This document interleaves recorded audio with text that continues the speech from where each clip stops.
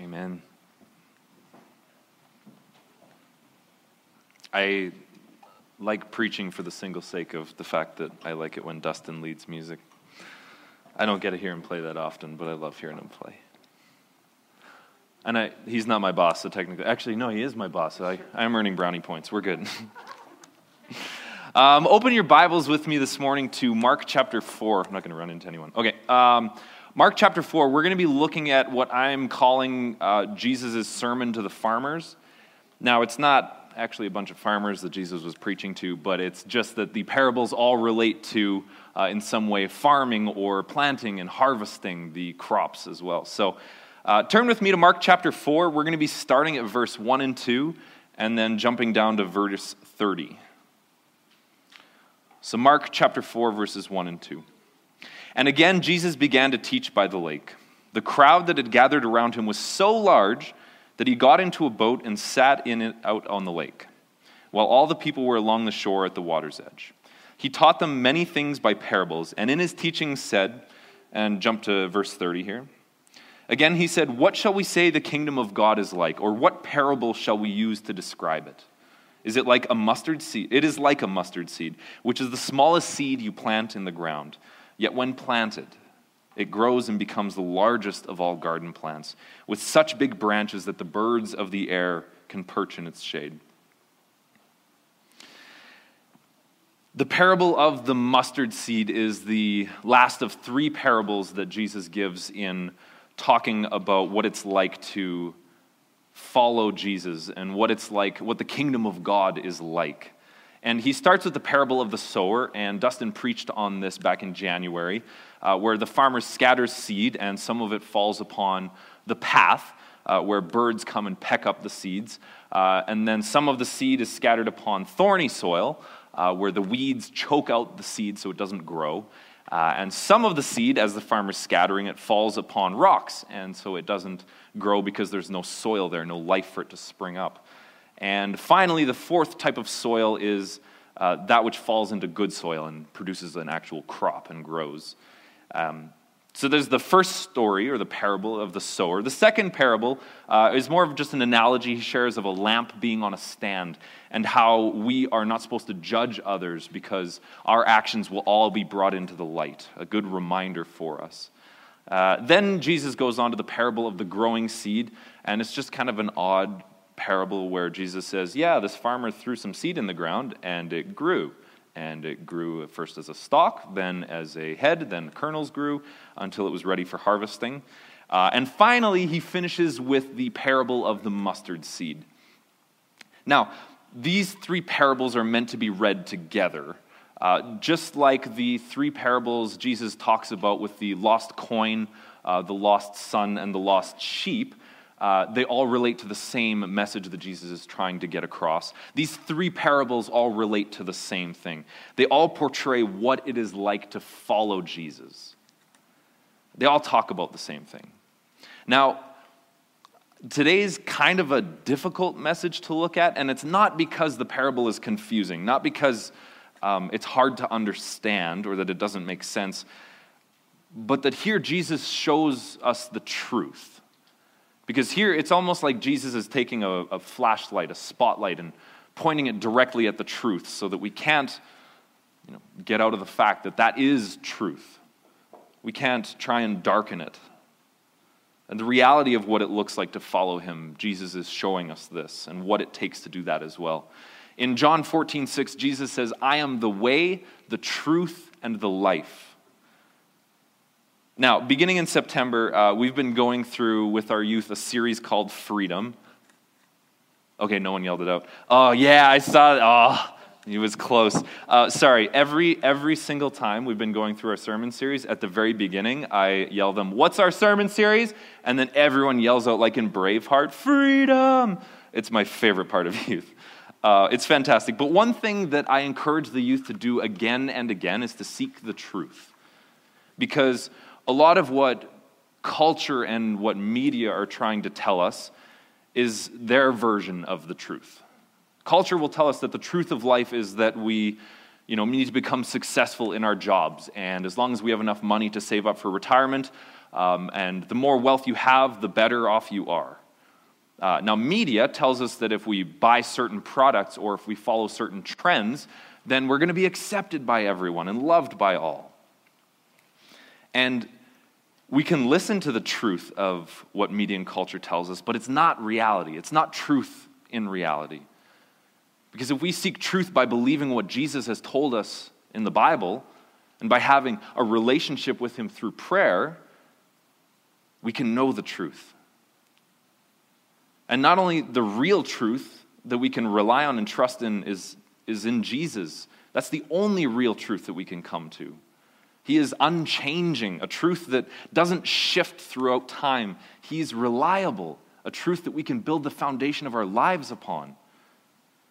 And he is the truth, the only reality that actually matters. Every other idea of what truth is simply a justification or a distraction from what the truth really is. Or sometimes it's just a justification to live in the way that we want to, or maybe even the way other people want us to live. Jesus is the truth. And the parable of the mustard seed, Jesus gives the truth of how the kingdom of God lives out in those who receive his message. He's literally telling us parables of what happens when people hear the good news, the gospel. Now, if you look throughout the gospel, all of what Jesus said, and at his messages, and Dustin spoke on this again when he preached on the parable of the sower, but whenever Jesus preached to the crowds and groups of people, he always talked in parables or talked about really confusing and ambiguous things. He would tell the people the message in a very confusing way. I'll just give you a few examples of that. John 6, Jesus says to the thousands, the Bible records, that had gathered, "I tell you the truth, unless you eat the flesh of the Son of Man and drink his blood, you have no life in you."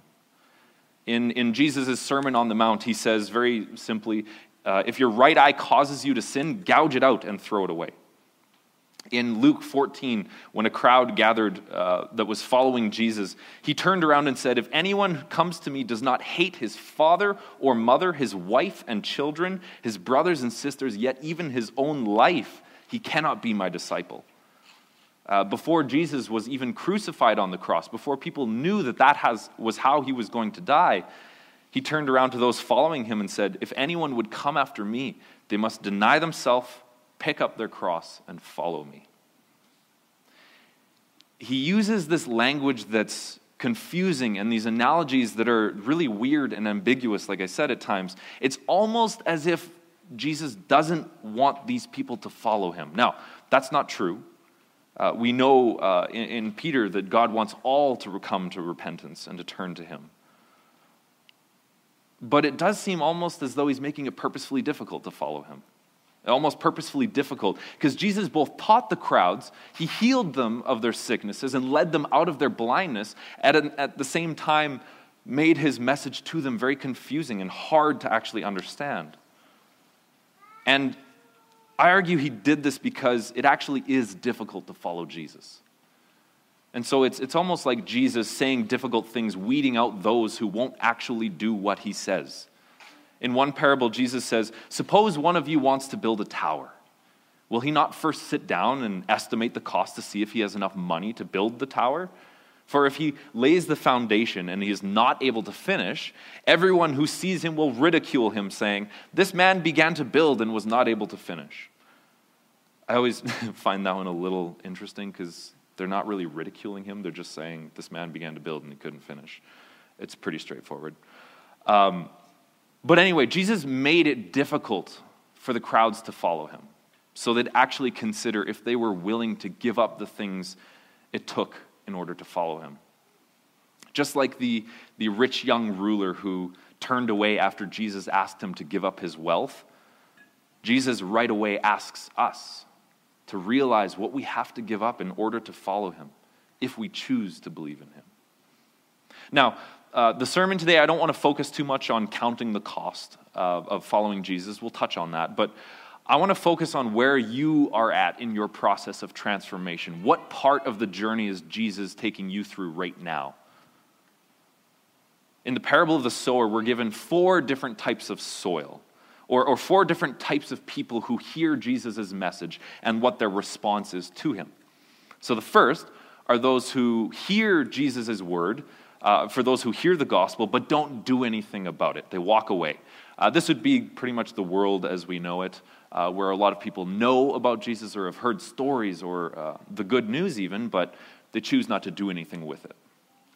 The second are people who believe what Jesus says and are excited about the good news, but when the hard work of transformation comes, when it actually requires us to give up the things in life that Jesus requires of us, they give up their belief instead.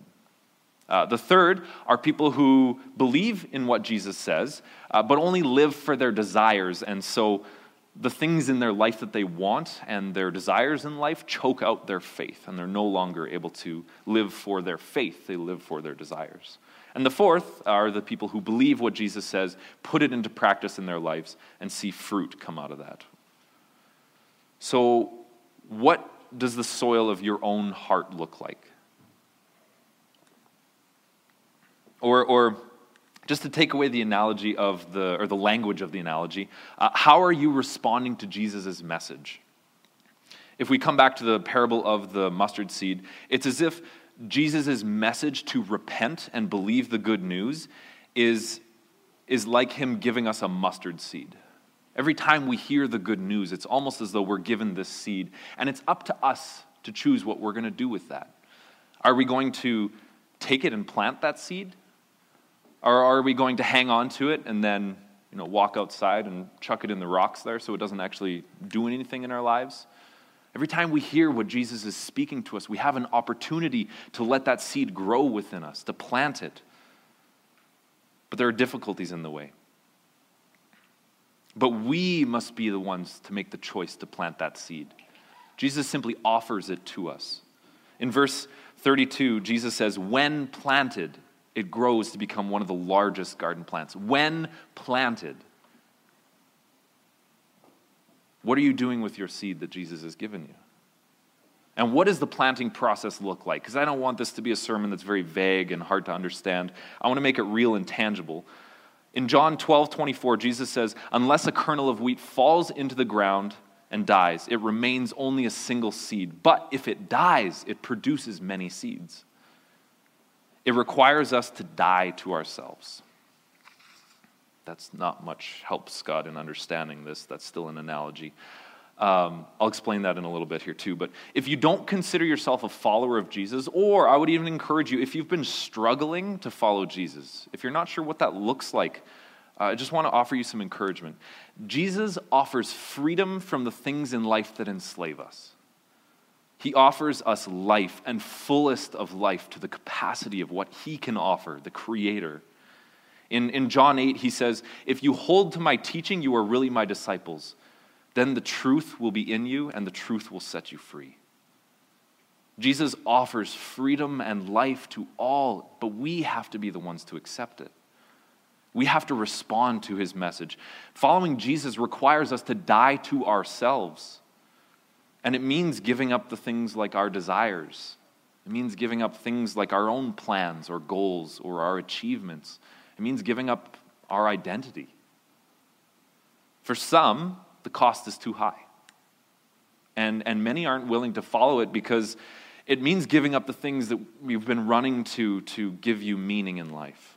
It means giving up the things that you run to for comfort or peace when your day was difficult. It means giving up the things that we think help take the edge off of life when it piles up and we don't know how to accomplish all of our tasks.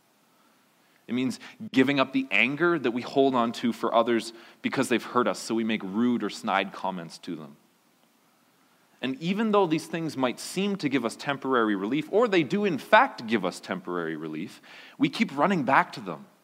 And it's almost like a Band-Aid covering over this gaping wound in ourselves that it's not doing anything. It's covering over. It's giving somewhat temporary relief, making it look like we're doing something. But in reality, it just becomes more and more difficult. And the only freedom we can find is running to Jesus and allowing him to transform us and set us free. We need to die to ourselves in order to allow Jesus to set us free. I just want to share a quick quote with you from Dietrich Bonhoeffer's book, The Cost of Discipleship. And in this, he's talking about the transformation process, what it means to die to ourselves. He says, "It is that dying of the old man which is the result of his encounter with Christ. As we embark upon discipleship, we surrender ourselves to Christ in union with his death. We give our lives over to death. Thus it begins. The cross is not the terrible end to an otherwise God-fearing and happy life, but it meets us at the beginning of our communion with Christ. When Christ calls a man, he bids him come and die. It may be a death like that of the first disciples who had to leave home and work to follow him. It may be a death like that of Luther's who had to leave his monastery and go out into the world. But it is the same death every time. Death in Jesus Christ, the death of the old man and his call. Jesus' summons to the rich young man was calling him to die because only the man who is dead to his own will can follow Christ. In fact, every command of Jesus is a call to die with all our affections and lusts. But we do not want to die. And therefore, Jesus Christ and his call are necessarily our death as well as our life. It's difficult to follow Jesus and his calling to die to ourselves in hopes that the plan he has will help grow us and transform us into something much more incredible than we can even imagine. And it's the only way to live in reality and fullness of life, only way to live in the truth. Now, the good news is that you can't do this on your own. That's the good news. That might seem a bit discouraging, but it's impossible for us. We can't do it on our own. And that is part of the purpose. God wants to realize in us, or help us realize, that we need him. We can't pull ourselves out of the problems and pits that we get stuck in life. We need Jesus. And all we can do is recognize that he is the one to take us out of that. He is the one in control. And all we can do is ask him earnestly for the things we need as we walk along the road of dying to ourselves. And the process of transformation is difficult. And it often feels like our very selves are getting chafed away. Now, Jesus renews and transforms us. And like I said, the process is difficult. The old parts of ourselves die to the new growth that God wants to do in us. Now, one thing I often forget in this process is that it's a journey. I too often forget that the parable of the growing seed is about the process of faith.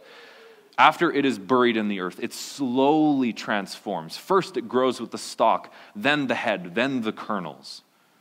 Now, when we die to ourselves, it takes time for what Jesus wants to see in us to grow and transform us into the person he's created us to be. We're not made perfect right off the bat. It's a messy process. But Jesus steps into that mess with us to transform us and continues working with us until we are like the masterpiece that he desires to see. In Ephesians 2:10, it says that we are God's workmanship, created in Jesus to do good works. God is working on us. And with any good creation, it takes time to make it exactly as the Creator desires it to be. And as Jesus remakes us, we have to be careful not to fall back into the old patterns and habits of our lives. The parable of the sower is a warning to keep on the path of Jesus he has set before us and not to become distracted by the other things in life. We still have to fight the temptations of the different soils. The seed on the path where evil tempts us to give up what Jesus has spoken to us. We still have to fight the voice that tells us it's all right to judge that person because they're a little funny looking or they made a comment about us. We still have to fight the voice that encourages us to justify our problems instead of changing them and being willing to seek help. We have to listen to the voice of Jesus and don't become distracted. Or fighting the temptation of the rocky soil that tries to drown out our faith. When everything in your day seems to be going wrong and you just can't seem to catch a break, it'd be a little better, or it would feel at least nice to turn to that thing that would ease your pain. Or when faced with the temptation to sacrifice your morals in one circumstance because it's my birthday and I can do what I want just on this day, right? We still have to fight the temptation from people who encourage us to stay where we're at instead of growing. Or we have to face the temptations and fight against the process of the thorny soil. It looks like fighting against the worries that tell us that we're not going to have enough money at the end of the month, so we need to do something else. It can look like fighting the temptation to cheat on our taxes or fill the void that you're feeling by purchasing something that might give you momentary happiness. Fighting the thorny soil can be even fighting our own desires and our goals, the ones where we hold back from giving because we want to make sure we have enough to retire with. And as Jesus transforms us, we continue to face the temptations of the different types of soil. I wish it would be that, we're made perfect and we never have to face those temptations again. But in the parable of the sower, Jesus uses the analogy of a bird pecking away at the seed to symbolize Satan's attempts to take away God's word working within us. And in the parable of the mustard seed, because these parables relate to each other, Jesus says that the mustard tree grows to the point where it can even support these and harbor these evil birds that once used to peck away at our souls, at the goodness that God wanted to do in us. Now, that's an encouragement, because not only can Jesus take something so small within us and transform it into something great and make and renew in us to see what he wants to see in us, but he can also help us grow to the place where the evils in life that used to have hold over us no longer can, where we can find freedom from the evil that once tried to take away our faith. So, how has Jesus asked you to die to yourself today? I don't want to make this, where are you at in the course of life? What about just this day? Where are you at in the transformation process? Now, sometimes in life it is hard to tell what Jesus is doing. Sometimes it can be confusing to follow God because you don't know where he's working in your life this day. I just want to give you guys some helpful maybe guidance factors in this. In Galatians 5, Paul gives us a list of 9 different characteristics that are evidence of Jesus working within us. These are called the fruits of the Spirit, if you've heard of them before. And they are love, joy, peace, patience, kindness, goodness, faithfulness, gentleness, and self-control. And yes, I do have to sing that song in my head every time I recite those, otherwise I won't remember. But if you're not sure what Jesus is working on you or working in you and through you, start with those 9 characteristics. If you felt a dry season where you don't know what God is doing or even what he's trying to do, look to the fruits of the Spirit. Which of these fruits are you struggling with? Which of these traits are you having a difficulty with today? Are you having a hard time being patient? Then recognize it in yourself. Be honest and bring that to God and ask him for the help you need to be patient with those difficult people. Or have you noticed yourself being rude or condescending with people? Then ask God to help you be gentle with others, to love them well. It also works on the other way, in another way, if you perhaps notice the fruits of the Spirit that Jesus has been working in you. Maybe you've noticed times where you've had self-control in a moment where you really usually don't. We can thank God for those times. Or have you recognized a deep joy in Jesus in a time where you shouldn't be feeling joyful? Give thanks to God for the way he's working within you. You won't be able to be perfect at these 9 traits right off the bat. It's a journey. It's a process. It always is. Now, as long as you're walking in the right direction, it doesn't matter how long it takes you. As long as you're walking in the right direction, Jesus will continue to transform and grow in you until you become the masterpiece that he's created you to be. Father, we thank you this morning for the fact that you will continue the work that you began in us. We thank you that you have made the ultimate sacrifice so that we can have freedom from the things in life that enslave us. And God, we thank you that you've made the path available to us to follow you. We ask that you would help us just this day to keep our eyes set on you, to know, God, where you are leading, what you are working, and help us to see, God, what you are doing so that we might get on board with that process. God, we thank you that you are ultimately the one to transform us, that we can't even do this process in and of ourselves. We need you, God. Help us to realize our deep need for you, God, and out of that, allow us to follow you, allow us to love others well. But God, for this day, we ask for your strength. Help us this day just to be more like you.